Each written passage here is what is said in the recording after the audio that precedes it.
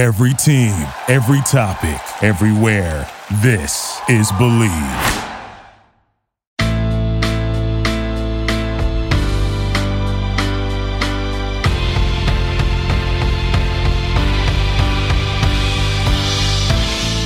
Hello and welcome to Girl on Fire podcast on the Believe Network, New York's #1 podcast network for personal growth.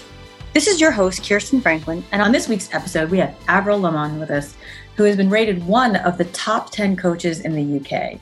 She's a psychologist, author, speaker, and director of the Whitewater Group, through which she's been working to change the world one woman at a time.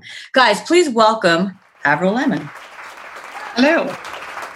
Thank you so much for being with us. All right, so, I'm super psyched to have you on here. Love what you're doing in this space, obviously. But, really tell me, if you can, where did this mission kind of come from? Why gender equality, and where does this sort of fire and what you're doing come from? Well, actually, I started in this field an awfully long time ago. I was originally a clinical psychologist. That's what my degrees qualified me to do. And I kept seeing a lot of women who were pumped up on Valium and what have you. And that fired me to thinking, well, how do we get to that position? Why can't we deal with people earlier? And the more I looked at it, I thought, well, in the workplace is one of the places that should give us self-esteem, make us feel we're in the right place, we're playing to our strengths, etc. So why don't I go there and do it as a sort of preventive thing? Well, that was kind of naive and optimistic, but I still sort of believe that the workplace ought to be the place that utterly endorses us and makes us feel good about ourselves.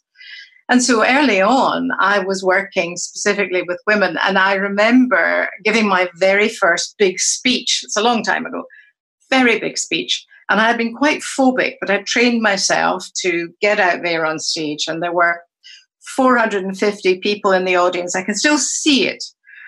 And there's a newspaper cutting from that time, and there were more eminent women than me on stage, and they were arguing for 50% representation in business, politics, every aspect of society. And at that moment, that felt utterly obvious, normal. Now, I do have the newspaper cutting and the date on it, and this gives away my age, but it was 1983. Love it. We thought 50%, well, that's obvious, isn't it? And I think what happened, we all went on and did our lives and got busy. And I know I went into coaching, taking my psychology with me. And it was only about a decade or so ago that somebody said, what are you doing for women? And I said, we are client-centered, etc. But then I looked around and realized we were dealing with senior people, and where were the women? And I was so horrified that I had been gender blind and not noticed that as I was working with more senior people, they were all male.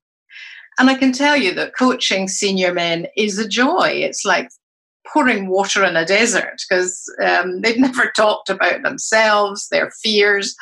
There's been nobody in their life telling them about their great strengths, etc. You might think otherwise, but actually, once men have just climbed right up to the ladder, that's often where the imposter syndrome hits them. They think, oh, how did I get here? And I'm not enjoying it much. And I've lost my friends, my family along the way.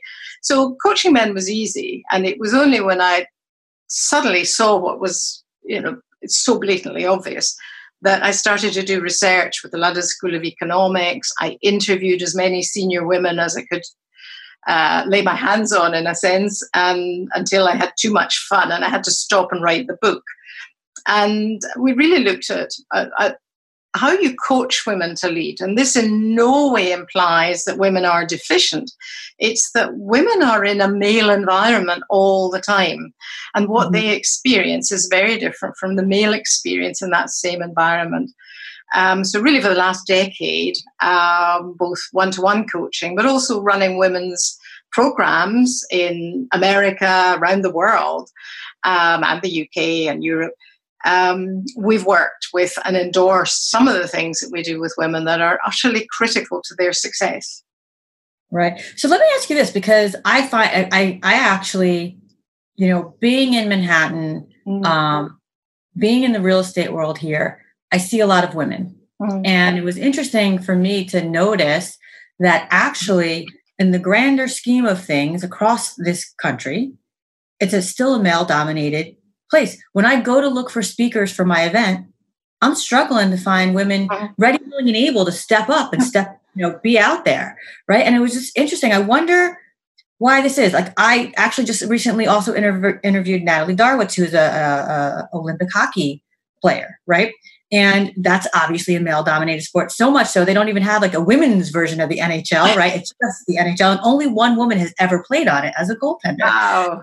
It's just like, I wonder where, there you are in 1983, obvious, like, yeah, okay, 50-50, right? Like, what's up? Yeah. But here we are 20 years later, more, right? And more. we're still there, but it's everywhere. It's like everywhere. Real estate, in the workforce, the executives. Why do you think we have matriculated in this way with such little success? Yeah, and I know exactly what you say about women, because I love coming to Manhattan, and you think women are kick-ass and they're powerful and they're confident. But I did some research there for a major bank that had called me in and said, Avril, tell us where we're going wrong with women. And I thought, yes, okay. Oh, you mean do consultancy first? Fine. And I happened to be, as you are, in New York. So I went and spoke to a lot of women there.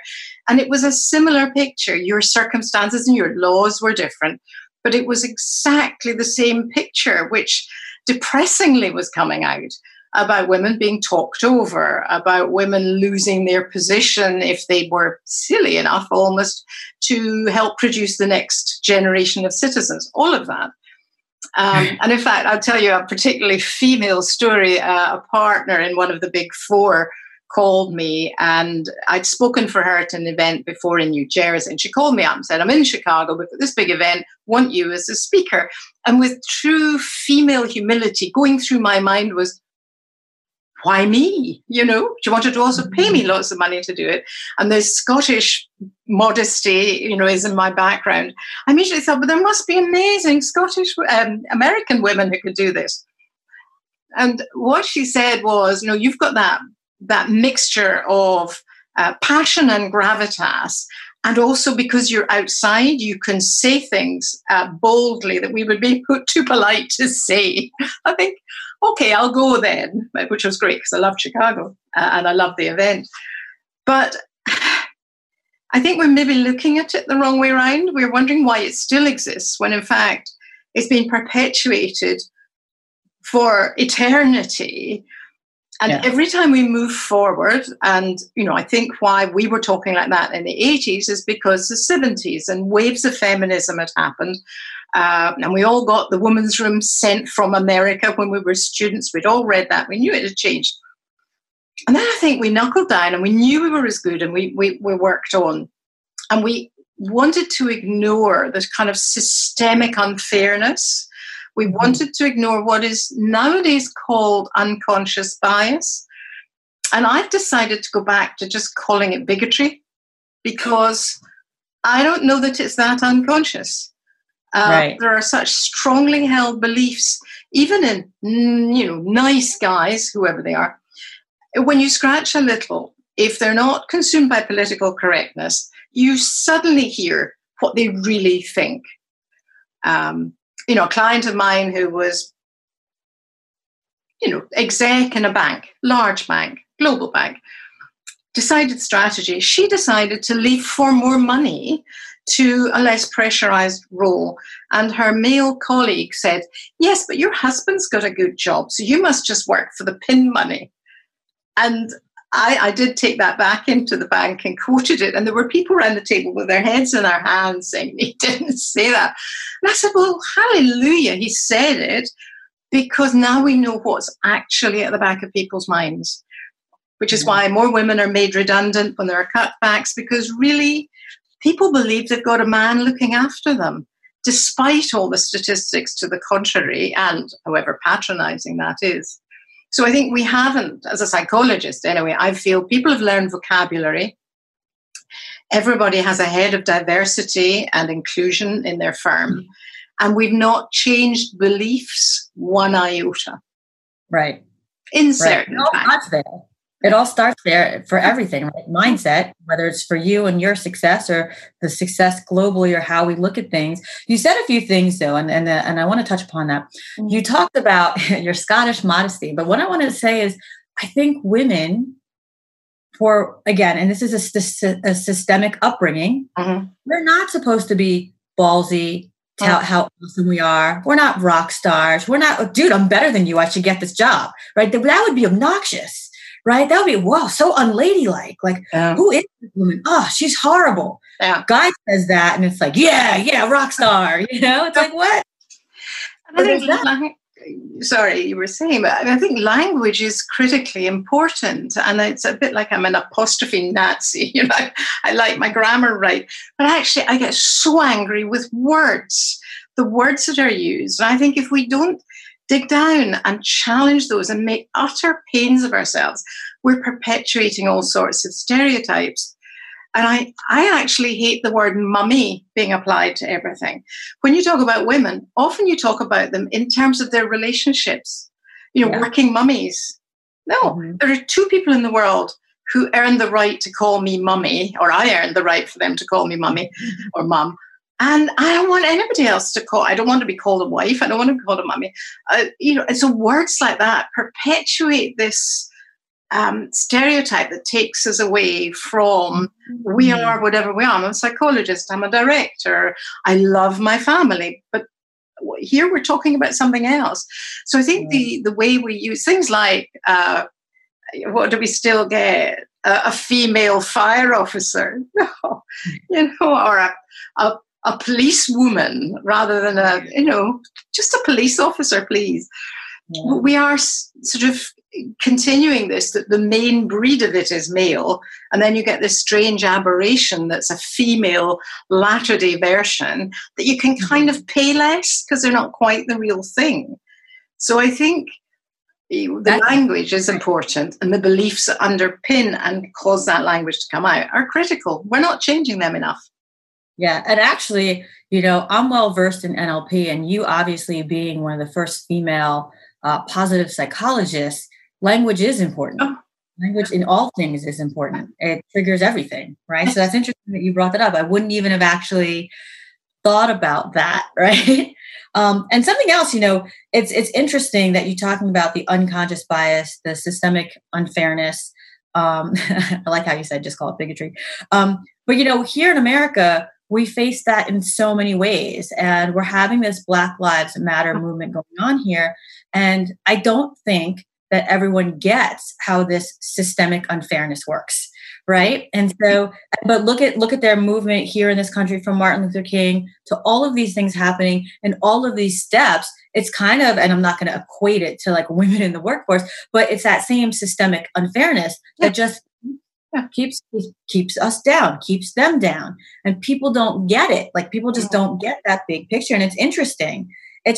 So let me ask you, at least with respect to women in the workplace and diversity, first and foremost, what do you think the real value is in having women on the board? Why be diverse? Why is that important? I know. I sort of am a bit, I don't mean I'm bored with you asking the question, but I've got to the point where I think, why are we even asking this question? We've had year on year on year of results. If there was any other variable that affected the share price as positively and significantly, shareholders would be rioting to make changes. Yeah. But time and time again, we've shown that the factors, the insights that women bring when they're not pretending to be men, when they're actually allowed to be authentic, they different thinking and skills and relevance that affect the bottom line. And that has been proven over and over again. So for people not to have changed their board structure, for the exec groups not to be balanced and diverse, is a willful act of reducing profits and affecting the economy of countries. There's a book I'll recommend by an American. I met her here at Oxford, Linda Scott, and she's just brought out the book, The Double X Economy. And it was funny because I got angrier every day I read it. We've had very hot weather, so I was sitting outside in the heat trying to read this, getting more and more furious. And she really puts a lot of the initial trouble back at the fact that economists are male. And it's a bit of a closed shop. And therefore, at no point do they look at the impact on the economy of female wealth and worth. And this, in a way, perpetuates it. There are other factors, whether it's religious or tradition or whatever. But it's a very interesting book. But you possibly wouldn't get the Friends reference, but there was a moment when Joey was very scared about reading a book and he put it in the freezer to calm down. So I almost had to put me and the book in the freezer because I was getting angrier by the moment. Because these people would go to countries and they would interview the men. And they never, ever factored in the female. But they especially weren't factoring in the economic benefit, the benefit to GDP, as let alone health and well-being. So to be holding that back has to be almost deliberate. Because if you're in business to make money, you want diversity of thought, you want diversity of opinion. However, we are all in our own echo chambers. If you are, bless them, a male, pale and stale, a white, middle-aged man who's made it and been successful, your insight is limited. We found with looking at organizations, if men had a working, career wife or wife with a career, a woman with a career, partner with a career, they were much more open to the concept of women. But that generation, many of them still had non-working wives. But the factor we thought was even more important was if they'd ever had a female friend. If they haven't had a female friend, they've never had a woman complaining about being talked over or any of these soft conversations where they can absorb things. Suddenly, some men wake up when it's their daughter's turn. And we are so congratulatory. I mean, I'm being out there at the moment. We're so, how fantastic. They've changed their ways because of their daughters. And I'm always the one saying, but what did they do for their wives? They didn't necessarily encourage their wife's career. And we know that in terms of good relationships, good marital happiness, amount of sex, all of that, it really increases if you have a dual career family. And you've worked out how to do that. So on the one level, our economies would do better, our businesses would do better, relationships would do better. So why are we still making it hard for women to get through? And I don't need to go down conspiracy theory, but you begin to wonder. Right. And so let me ask you this. You're talking about, obviously the language, the systemic sort of unfairness that we're all brought up in. How, besides changing the language, what if we were to walk away and men and women listening to this could do one thing besides change the language, what could they do? I think it's that old phrase of raising consciousness. Because if you are the privileged person, and I'll tell a story against myself. I spent a month last year in Rwanda, which was fabulous. I was due to be back there this year. I was working and socializing and seeing animals, fabulous. When I came back, I looked for an image to go on one of our, promotions, whatever. Right. It took 150 before I could find women of color, and a slightly gay-looking man, and I had to compromise. Got slightly versions of that. And I think because I had been living in a black population, I suddenly saw the world differently. And I'm not proud it took me so long to think that way. But I think many men just don't see. And as women, we don't want to keep complaining and pointing out because our voices can be irritants, it would appear to many people. If we constantly are pointing out we've been talked over, we get shrill. So all of these things are about awareness, about us recognizing our privilege.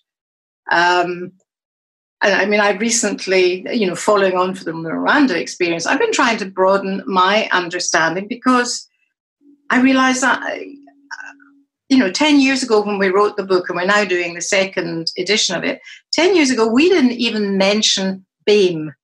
Now, I'm London-based. If we're talking about women, 30% of women in London are BAME.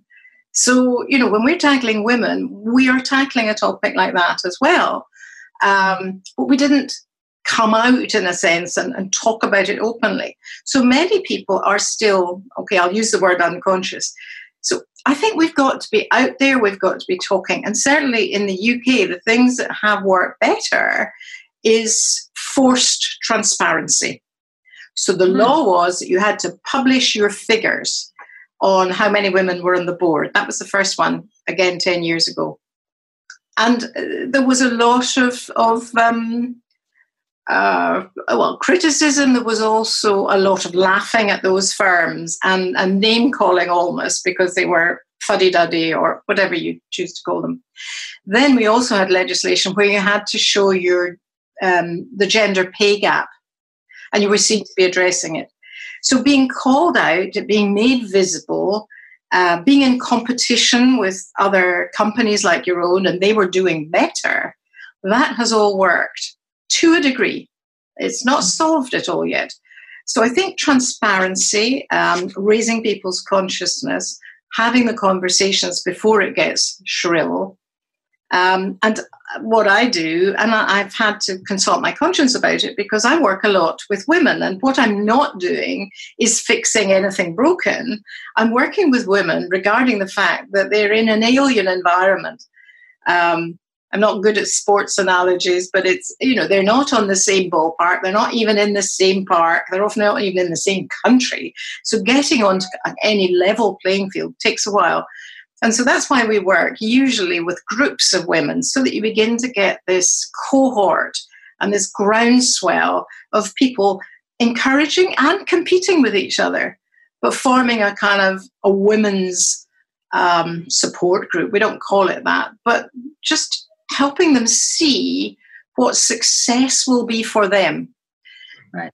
Because often the images of success they're given are of no interest. The pictures of highly succeeding men, Wall Street in the past and what have you, didn't really appeal. When you start to talk to women about what will success mean for you, it's not always about those trappings. It's often about the opportunity to change things, do something differently, do something better. And you can't do that till you get into positions of good power. So that's where we find their ambition, because the images they're given don't appeal that much.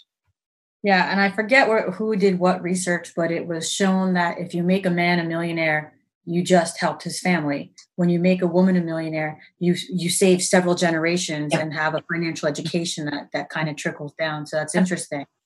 I had a question for you. It's more personal than anything, just because I want to compare apples and oranges, right? You and I both work a lot with men, whether they're executives, athletes, whatever. Mm-hmm.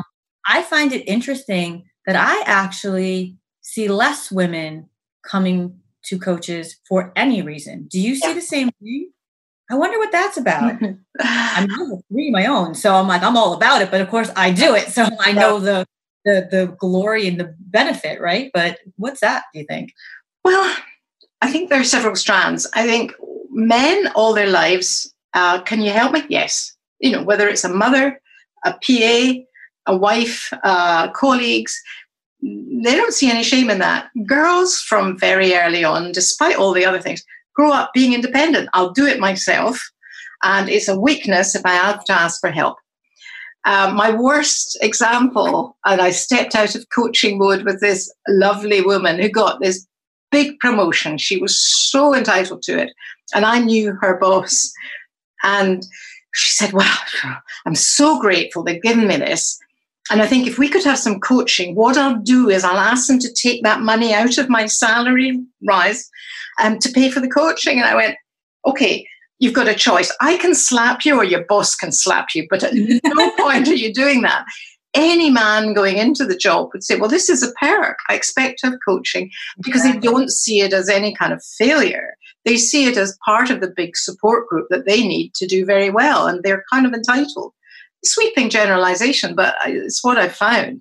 Therefore, again, women miss out, and that has a knock-on effect on their success, on their pay levels, their retirement money, you name it. And that's why we're trying to work earlier and earlier with women, because they've already made mistakes which have decelerated their careers and their success. because they don't ask for a pay rise. They don't ask for, okay, you can't give me a pay rise right now. Well, what development can you give me? And just asking for those things makes a big difference in how you get on and how you're perceived. Yeah. I also kind of feel like for women specifically, we're the only humans on the planet that are supposed to do 80 million jobs perfectly. And like you said, if you get that outside help, you're kind of like, oh, you're weak. Yeah. Like you couldn't do that. You couldn't be the best mom, wife, and executive. You couldn't do those 3 whole jobs that take people their whole lives to perfect in the one vertical. Yeah. And you couldn't do that without any help. Oh, yeah. I feel bad for you. Right? Like, okay. Like the number of times I've found, again, stepping out of my coaching role where I've gone, right, okay, why don't you have a cleaner? And, oh, no, they wouldn't do it well enough or whatever. I said, look, you're deliberately depriving a poorer woman of a chance to benefit her children and change their lives because you want to be this harassed and be falling out with your husband and be doing this on Saturdays and be questioning the value of your job because of it. Let's rewind that. And we look at kind of almost from the perspective of resilience. What is the support group you need to function? And just as in work, you would outsource, you would delegate. Why do women, myself included, often do these ridiculous things rather than find the expert who can do it for you? Right, it goes back to beliefs. I have to do it all because I am Superwoman who feels like a failure a lot of the time because I'm not doing them all at 100%. Yeah. So we need to change the beliefs. But one of the things we need to be doing is negotiating with people in our life from a very early stage about how are we going to run this, whether it's a partner, whether it's about children, whether it's about dual careers. Many people have a much more profound conversation about getting a dog than they do about how they're going to both pursue their dreams of careers, how they're going to pool their wealth, invest in themselves. Right. The minute they kind of get married, assumptions start being made. And it sounds so unromantic to say, no, you start now. You start talking about these things and it'll be better for both of you. Yeah, absolutely. Absolutely. Sometimes I have to break it down. Time value of money too. Yeah. If you can't let go of it, dude, really like, and I talk to all of my clients, especially the female ones. I'm like, why the fuck are you going grocery shopping? Get that shit online, hire a housekeeper. For the $20 you pay them for the hour, you just made $1,300. What's wrong with you? Yeah. Right. You had time with your kids. You had sex with your husband. I mean, come on. Like, why are you doing your laundry, cleaning the house? Right. Like, are you kidding me? Like, please. I'm like, this is why, we do this process about negotiation. And the first person you have to negotiate with is yourself. How can I let go of this? What are the voices? And I tell the story of every now and then rushing home to bake scones, which are biscuits for you, for my children. And I can do fancy stuff. I'm not very good at the humble scone. And so they would very sweetly put down the apples that we're going to eat and eat my scones. And eventually, I am a psychologist, I'd say, well, why am I doing this? Well, it's what a mother does. And I think, no, my brilliant mother, who should have had a fabulous career, she did it as a trap. You come in the door from school, you think, smells wonderful, the baking, you'd sit down, you would talk about everything. What had happened to you, she'd tell you about a radio program. And I got it. After a few years of doing this, I thought it's about communication. It's not the scones. So I can tell you, I sat and watched a lot of Buffy the Vampire Slayer with my girls and admired vampires and what have you. But we talked about all the morality that came up. And I hung out with them when we spent time. And I didn't, ruin all our teeth and diets by cooking the bad stuff. Well, listen, thank you so much for being on the podcast. If you would want to leave I have all your links. I'm going to make sure that everyone knows how to reach out to you, whether that's on Instagram, LinkedIn, Facebook, wherever that's at. But if you wanted to leave our audience with one thing, what would that be? There are so many. I think it's not over. And it's each of us really need to push this right to the edge this time. Don't do, my generation let you down by pausing in the 80s and taking our eye off the ball. Now's the time to push forward, change the world, and accept nothing less. That's about 6 things. But really what I come down to is the self-belief. We've got to build up our own confidence and go for it with that belief in ourselves. So, sorry, far too many things there. I love it. And by the way, what you just said applies to both men and women. Yes. Women, we need the men's buy-in. Okay? We need the men. And don't worry about it. if I leave you with a very old film, a feminist film, not quite, but right at the end of Pretty Woman, when he says, okay, when the prince saves the princess, what happens next? And Julia Roberts says, she saves him right back. Now, I think it's our job to save men, because I don't think the deal they've been given was a good one. They get to rule the earth, a lot of money, and have no soul and no humanity. And I think we save them by giving them choices they haven't previously ever been given when they've had to be strong men. So there's something in it for both genders, or all genders. And it's about equality. Yeah, I love it. Thank you so much. It's been a pleasure. So that is it for this week. Thank you for joining me, and I hope that you enjoyed today's show. If so, don't forget to rate it. If you guys have a pressing question, feel free to tweet me at CSThrive or on Instagram at ThriveTribe 3.14159. Again, I know that's a weird one. It's just pi. So it's Thrive _tribe _ 3.14159.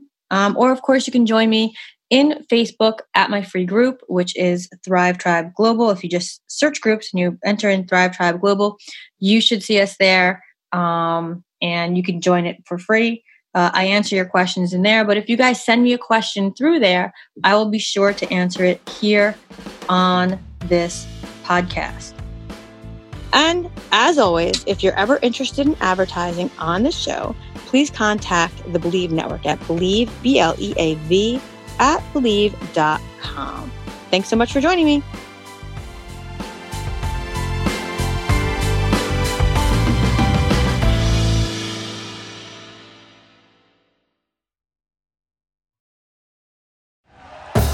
Thank you for listening to Believe.